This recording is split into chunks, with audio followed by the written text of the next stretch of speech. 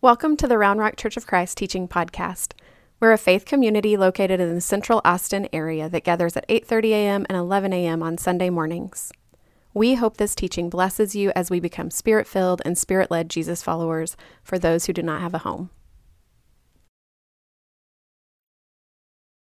So we are continuing our series called Filled and Led, and this language, as you've probably heard, is language that we've been saying is our focus for the next 3 years, that we want to be a church of Jesus followers who are filled and led by the Spirit so that we can create a place for people who don't have a home. And one of the reasons this has been our focus is because near the end of Jesus' life, this was his focus of emphasizing to his followers that there would be a helper, someone who would come to help them be like Jesus and do things like Jesus. In the first couple weeks of the series, we talked about what does it look like as committed Jesus followers to ask the Spirit of God to deepen us and to mature us. And today I'm moving to the second part of the phrase of Spirit-filled and Spirit-led.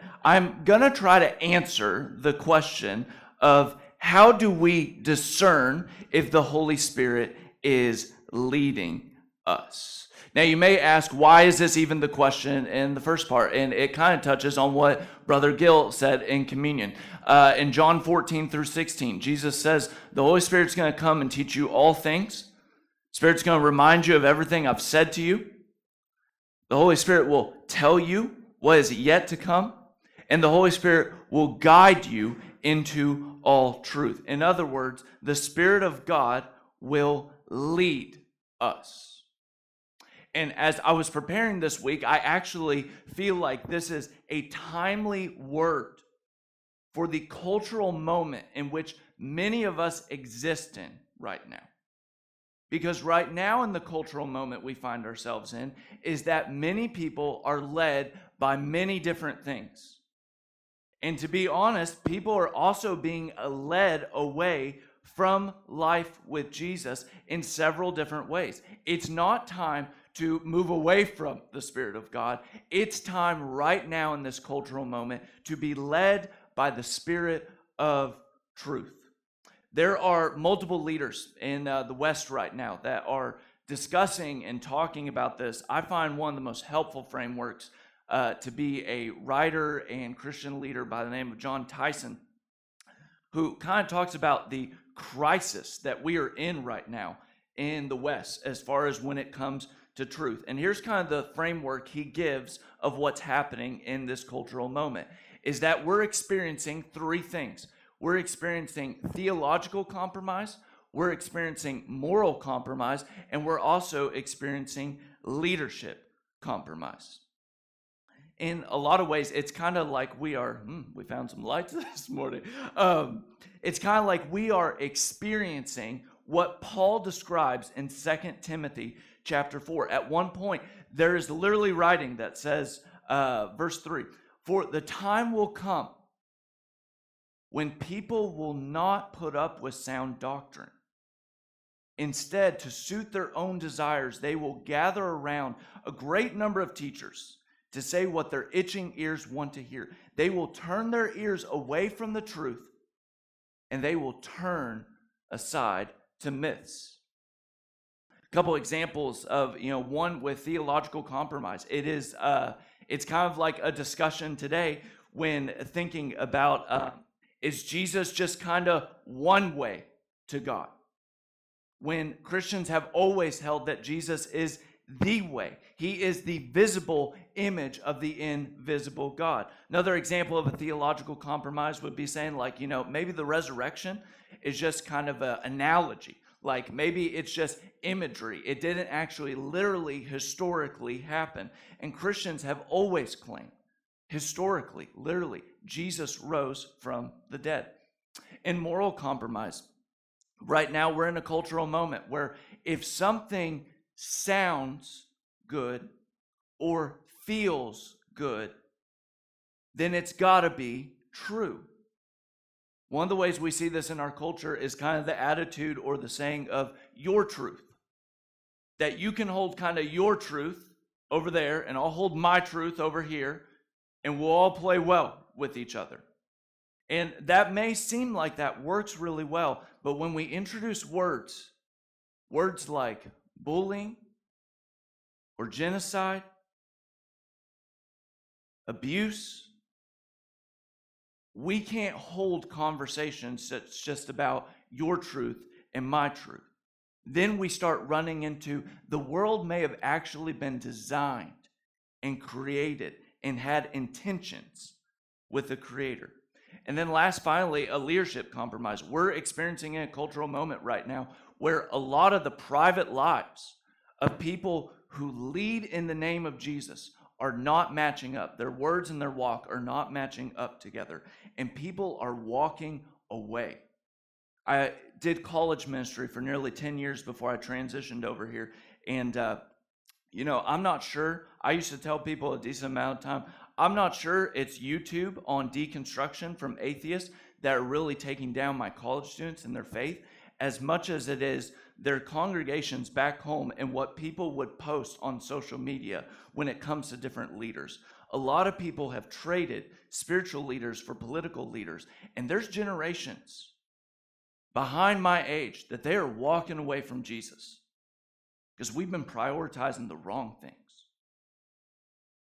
We need the Spirit of truth to bring us back, to lead us back to the one who claimed that he was truth this morning. It is like our world needs a warning from the book of Isaiah, where literally God warns the people, woe to those of you who call what evil is good and good evil, who put darkness for light and light for darkness, who put bitter for sweet and sweet for bitter.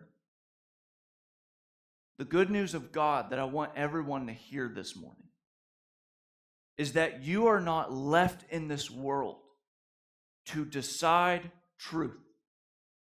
You are not left in this world to make up your own truth. Jesus assures you there is one in the world who will guide you and lead you to truth. Now, I say all this, and I also recognize that Christians sometimes pendulum swing, especially when the world is in a moment of theological compromise, in moments of leadership compromise.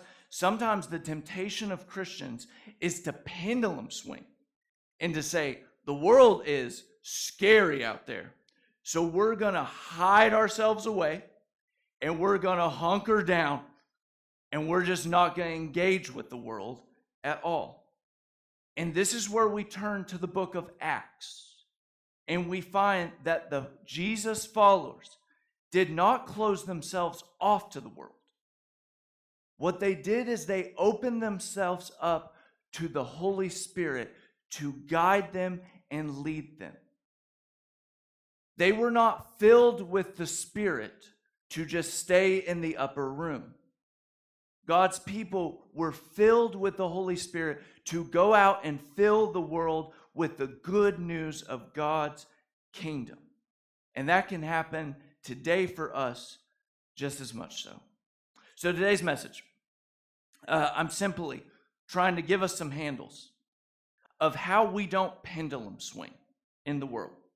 Of either we just hook, line, and sinker whatever's happening in the world and we go with it, and we don't pendulum swing, and our stories become the end of this story that was read in Acts 5, where God's people are literally fighting against God. Today I'm answering the question, how we open ourselves up to being led by the Spirit of God without being led astray away from God. Or simply just to put it, how do we make a call in our everyday lives that the Spirit may be behind something or inviting us to something? And how we do this in a reasonable way. Here's how I'd like to do it. I'd like to do it David Letterman style, okay? That's how I'd like to do it for you. Do we remember David Letterman? Yeah. He really, he's kind of more of my generation than most of y'all's generation. I get that, so I'll educate you on it. All right, so he ran a late show, started way back in the 80s, and he had like this segment that he called like the top 10, where he would basically take a subject and then he'd put 10 themes around it. Sometimes they had nothing to do with each other. And one of my favorite segments, that was his original segment, was top 10 words that rhyme with peas. Okay, they were just random things sometimes that he would do. I want to give you a top 10 today. I'm going to run through it really fast, okay? Top 10 filters, guardrails, hooks that you can hang your hat on while discerning if the Spirit of God is in something or someone. And to do this, we need to go to the moment that is in Acts 5. If you have a Bible with you today, I'd encourage you to actually turn to where Claire read Acts 5 for us this morning. The moments that have led up to Acts 5 is the followers of Jesus have taken Jesus at his word that the Spirit will lead them. And the Spirit is leading them in some very crazy ways. The name of Jesus is spreading. People are giving their lives over to him in baptism. People are repenting. Healings are happening. And the religious leaders catch word of this and they're like, whoa, whoa, whoa, whoa, whoa, whoa, whoa, whoa, whoa, whoa. We're going to bring you in and we're going to ask, why are you doing this? Whose name are you doing this in? And I want to just walk you through the text slowly and just kind of give you 10 guardrails, 10 filters, 10 hooks of discerning the Spirit and the Spirit's work. All right, so here we go. Are we ready for this? Some of you are like, 10 points. This feels like a longer sermon than usual, okay? All right, don't worry. By dinner, we will be done. Okay, all right, so here we go.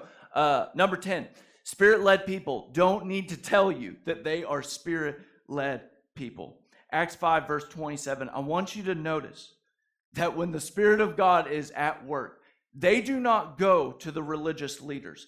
The religious leaders actually bring in the disciples to them. We should be cautious around anyone that feels like they need to convince you.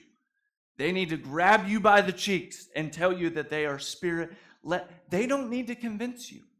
Their lives and their fruit should show you that they are faithful, joyful, peaceful people. When the Spirit of God fills and leads people, it's not for self-serving experience, but it's service to Jesus. That's the whole reason for spiritual gifts in the first place, is to serve Jesus and serve the people who Jesus loves. That's the first one. All right, so here we go. Number 9, I told you it'd be fast. It is natural and necessary to ask questions about if the Holy Spirit is leading. In the latter half of Acts 5:27, the apostles were brought in and they were made to appear before the court, and the high priest actually asked them questions. You know, one of the things that Luke does in the book of Acts is he uses the word filled to be able to be a play on words. And one of the things that Luke does as he writes through Acts is he says, as the disciples are filled with the Spirit, Luke's going to use the same language all around other people's reactions of them being filled by the Spirit. And Luke will say things like, hey, they're filled with anger. They're filled with jealousy. They're filled with wonder. They're filled with amazement. And this is one of Luke's way of being like, hey, when the Spirit is working, people are filled with all sorts of emotions and motivations. And not all motivations are the right motivations. That's why the people of God must discern the work of the Holy Spirit. This is actually John's language that he'll use in 1 John chapter 4. He says, dear friends, do not believe in every spirit, but test, or that's that same word, discern, but discern the spirits to see whether they are from God, because many false prophets have gone into the world. This is how you can recognize the Spirit of God. Every spirit that acknowledges that Jesus Christ has come in the flesh is from God. But every spirit that does not acknowledge Jesus is not from God. In other words, just because something can be from God doesn't mean we just assume it's from God. We shouldn't be automatic about it. We should test it. We should discern it. We should ask questions around it. And then your next question may be, okay, if we ask questions about the Holy Spirit's movement, what are we comparing it to? What are we filtering it through? And I'm glad you asked that, because that leads us to number 8. The Holy Spirit does not lead us in a way contrary to the Scriptures. Maybe a way to state this more firmly for us. The Spirit of God will not lead us in a way that overrides, undermines, or contradicts the Bible. Notice that one of the first things that come out of the mouths of the disciples when they're explaining the work of the Spirit is they say, the God of our ancestors. This is a massive point. It is not up to each generation of faith to create their faith. We receive our faith. We're not making something up out of thin air. We actually receive a world view. This is what Christians mean when they say that the Bible is authoritative. What we mean by that is we're saying we believe that the Bible is trustworthy, that it describes the nature of God, and it also speaks to what life with God looks like. And Christians don't lean on the Scriptures just because it's a really old document. There's a lot of old documents that exist around there. Christians believe that the Spirit inspired these 66 books written across at least 40 authors in 3 different languages over a lifespan of 1,400 years. We trust the Scriptures to guide us. The Spirit of God who helps speak those words speaks through those words today. It's actually one of the reasons that you find, like in Colossians 3:16, like you find that Paul is literally emphasizing, he's like, let the message of Christ dwell in your heart. The Spirit leads us by knowing what the Bible has said. As one of my mentors always emphasized to me when he was discipling me and growing me up, if our Bibles are not open, then most likely our ears are not open either.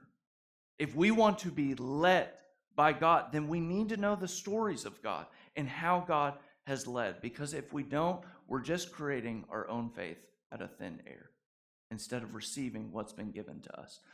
Number 7, I'm coming in. I'm coming in this morning. I don't know if y'all are with me, but I'm here. Here we go. Number 7, discerning the leading of the Holy Spirit is an act of obedience. Acts 5, verse 29. This is what the disciples say to some of the most powerful and well-read people that know about God. They're like, look, here's the bottom line. We must obey God rather than obeying human beings. Translation, we must obey God more than obeying you. When we say yes to the invitations of the Spirit, I don't want to say this lightly. When we say yes to the invitations of the Holy Spirit, we will face resistance. There are powers and principalities at work. Not just a battle of flesh and blood. There will be resistance. And sometimes there's resistance and influence that's even happening around God's people. And Peter and the disciples, when they know that Jesus is at work, they know they must obey. They must discern and obey what the Spirit of God is leading them to do. Number 6.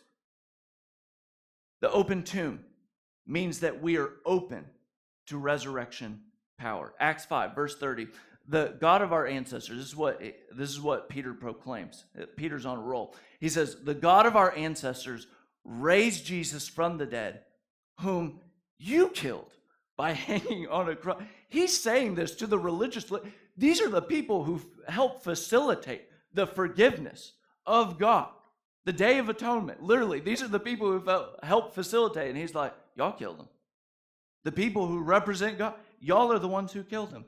But we're doing these things because God raised Jesus from the dead.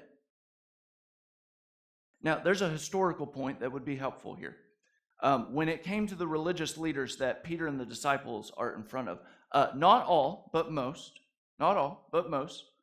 religious leaders would believe that there would be a final day, a resurrection of the dead. But they believed that that would happen at the end of time.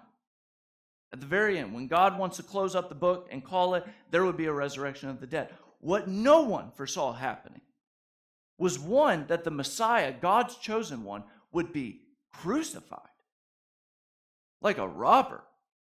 But second, that Messiah would actually be resurrection, not at the end of time, but actually in the middle of time. That resurrection could be seen, that Jesus was there and experienced in person, in full resurrection form, in the middle of time.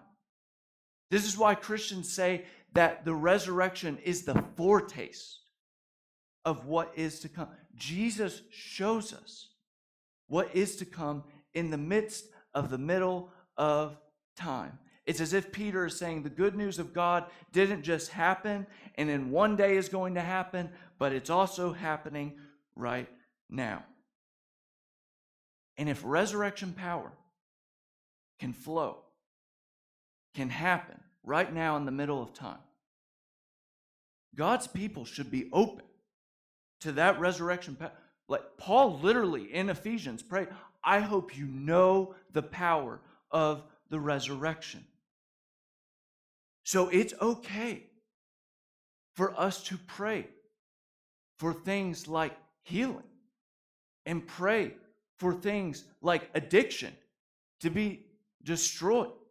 It's okay for us to pray for those things because we believe in resurrection power. And we're not saying, you need to hear me very clearly, we're not saying that we've got a tap on the mysteries of God and that there aren't some hard sufferings and things that in this side of heaven we will always endure and go through. We're not calling up God's number and saying that we know what God is going to heal and what God's not going to heal. But if we're people that are open to resurrecting power, then God wants us to ask. And some of us, we may think, like, to pray for healing, to pray for addiction, to be destroyed, those feel like really bold claims. And I understand that. And we also testify to a really bold claim by a Savior that defeated death. Not in the future, but also right now. I know in some of my hardest moments, this is just a pastoral note, I know in some of my hardest moments, I've prayed really safe prayers that I can nuance my way out of. And why I do that is because I don't want to risk disappointment. And I really get that. And I understand that. And I think for some of us, we get in seasons where we feel like we can't pray for bold things because we don't know if our hearts can handle it if it doesn't happen. And as we hold that tension, I also want us to hold the tension that Jesus does not go around talking about God like he's this clockmaker that wound up the world and now his hands are completely out of everything. That there's this upstairs and downstairs and God's in the upstairs and he's left the kids all in the downstairs and there's nothing that he's doing in the midst of it. The Spirit of God works in subtle ways and also in surprising ways. And because of resurrection power, we should be open to both of those. Next one, number 5. The Spirit of God doesn't lead us isolated from everyone else. In essence, the leading of the Holy Spirit is not a Lone Ranger activity. When Peter is literally making a defense in verse 32, he says, we're witnesses of these things, and so is the Holy Spirit, whom God has given to those of us who are obeying. If the Spirit of God is doing something in our lives or inviting us to something in our lives, we should also ask other people around us. Like we should let the community of God also help affirm and confirm what God may be inviting or convicting or challenging us to. There's a writer by the name of Eugene Peterson. He He says, one of the immediate changes that the gospel makes is grammatical. We instead of I, our instead of my, us instead of me. We should be weary of anyone that's walking around saying that the Holy Spirit has told me and no one else in the community is hearing or sensing that as well. Number 4. We ready for number 4? I feel like this should have been top 7 because some of you are like, I'm already overwhelmed. All right, here we go. Number 4. Spirit leads through trusted leaders. Spirit leads through trusted leaders. Do you notice the reaction of the council when Peter's literally defending? They get angry and they're like, let's kill him. These are God's people. This is like God's highest religious leader group, and they're like, let's kill him. Let's shut this thing down. And then you have God working through one man. Now, I want you to notice the description that Acts is going to give you of this man, that he was a teacher of the law. In other words, he knew God's ways. He was honored. Another translation would say respected by all people. He stood up. He was one who had courage. This is why God gives us leaders. People who are practiced in knowing the story of God and knowing how God can be working. If you flip later in Acts, and this is just for my Bible people, they're like, I love a good Bible study. You can even go to Acts 22, verse 3, and you actually find out this guy's the same teacher as Saul. Or most of us know him as Paul. This is how well respected of a teacher he was. In translation, this guy's the man. And he says, whoa. Do you remember in God's stories that there was a time where there was a group of guys that they stood up to the powers that were and the powers that be. And they were actually thrown into a furnace for pushing back on this.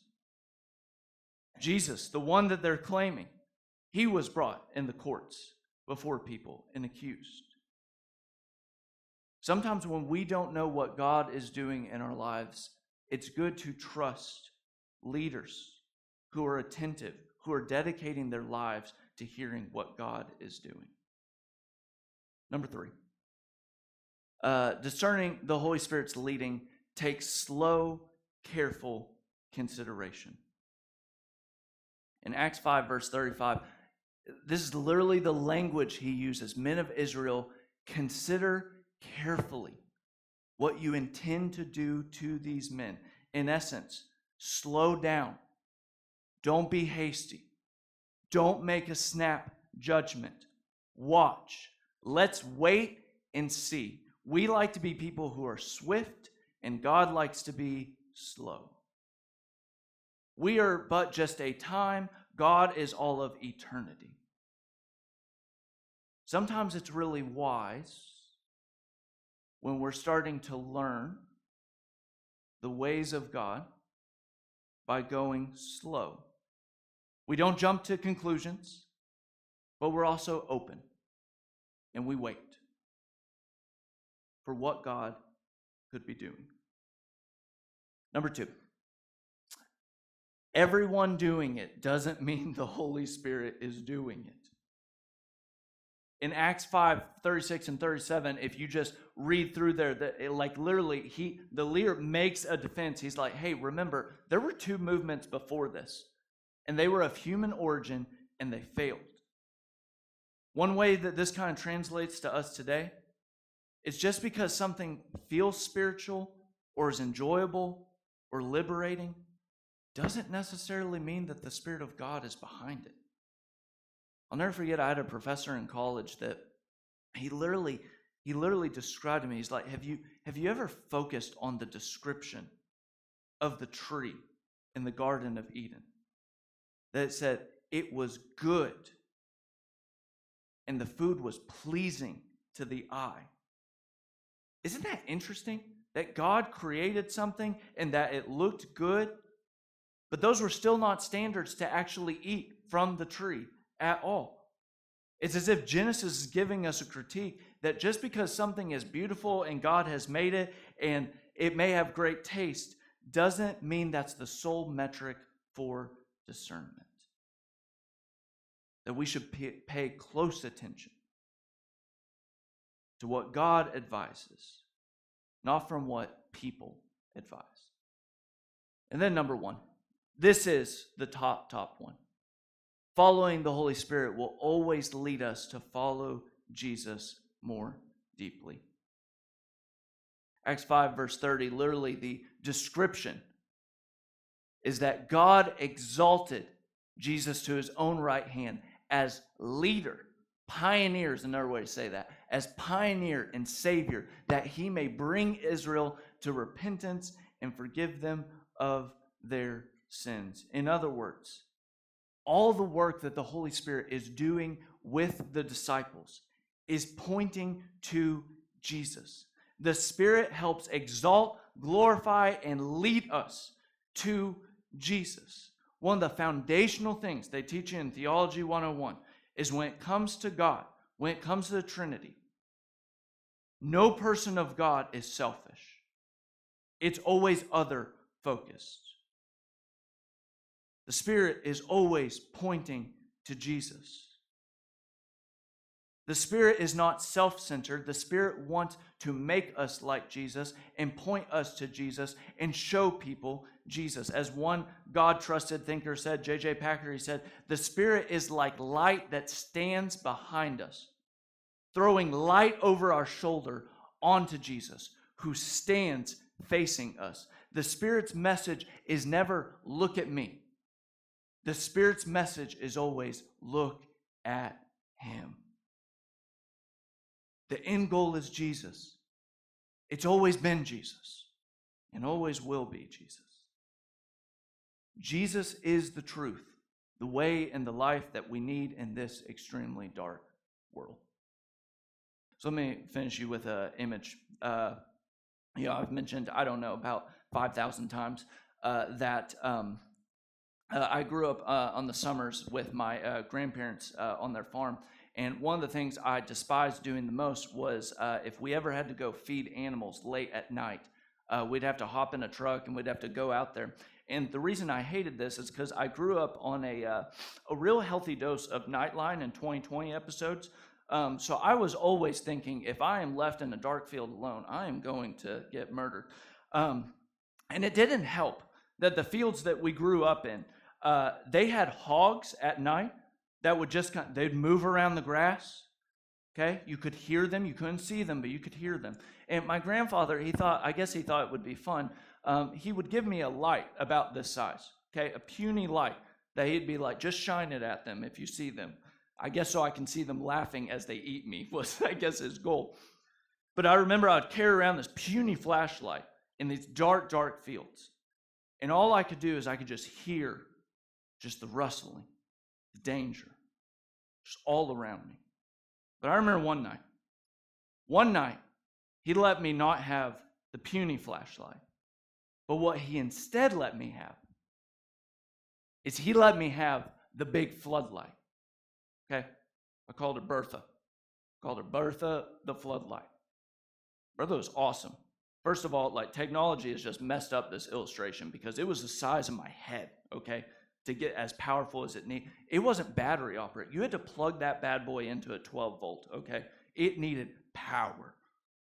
And one of the best parts about the floodlight is, man, when you heard something and you needed a floodlight, when you hit that bad boy and you caught a hog with this light, fleet away.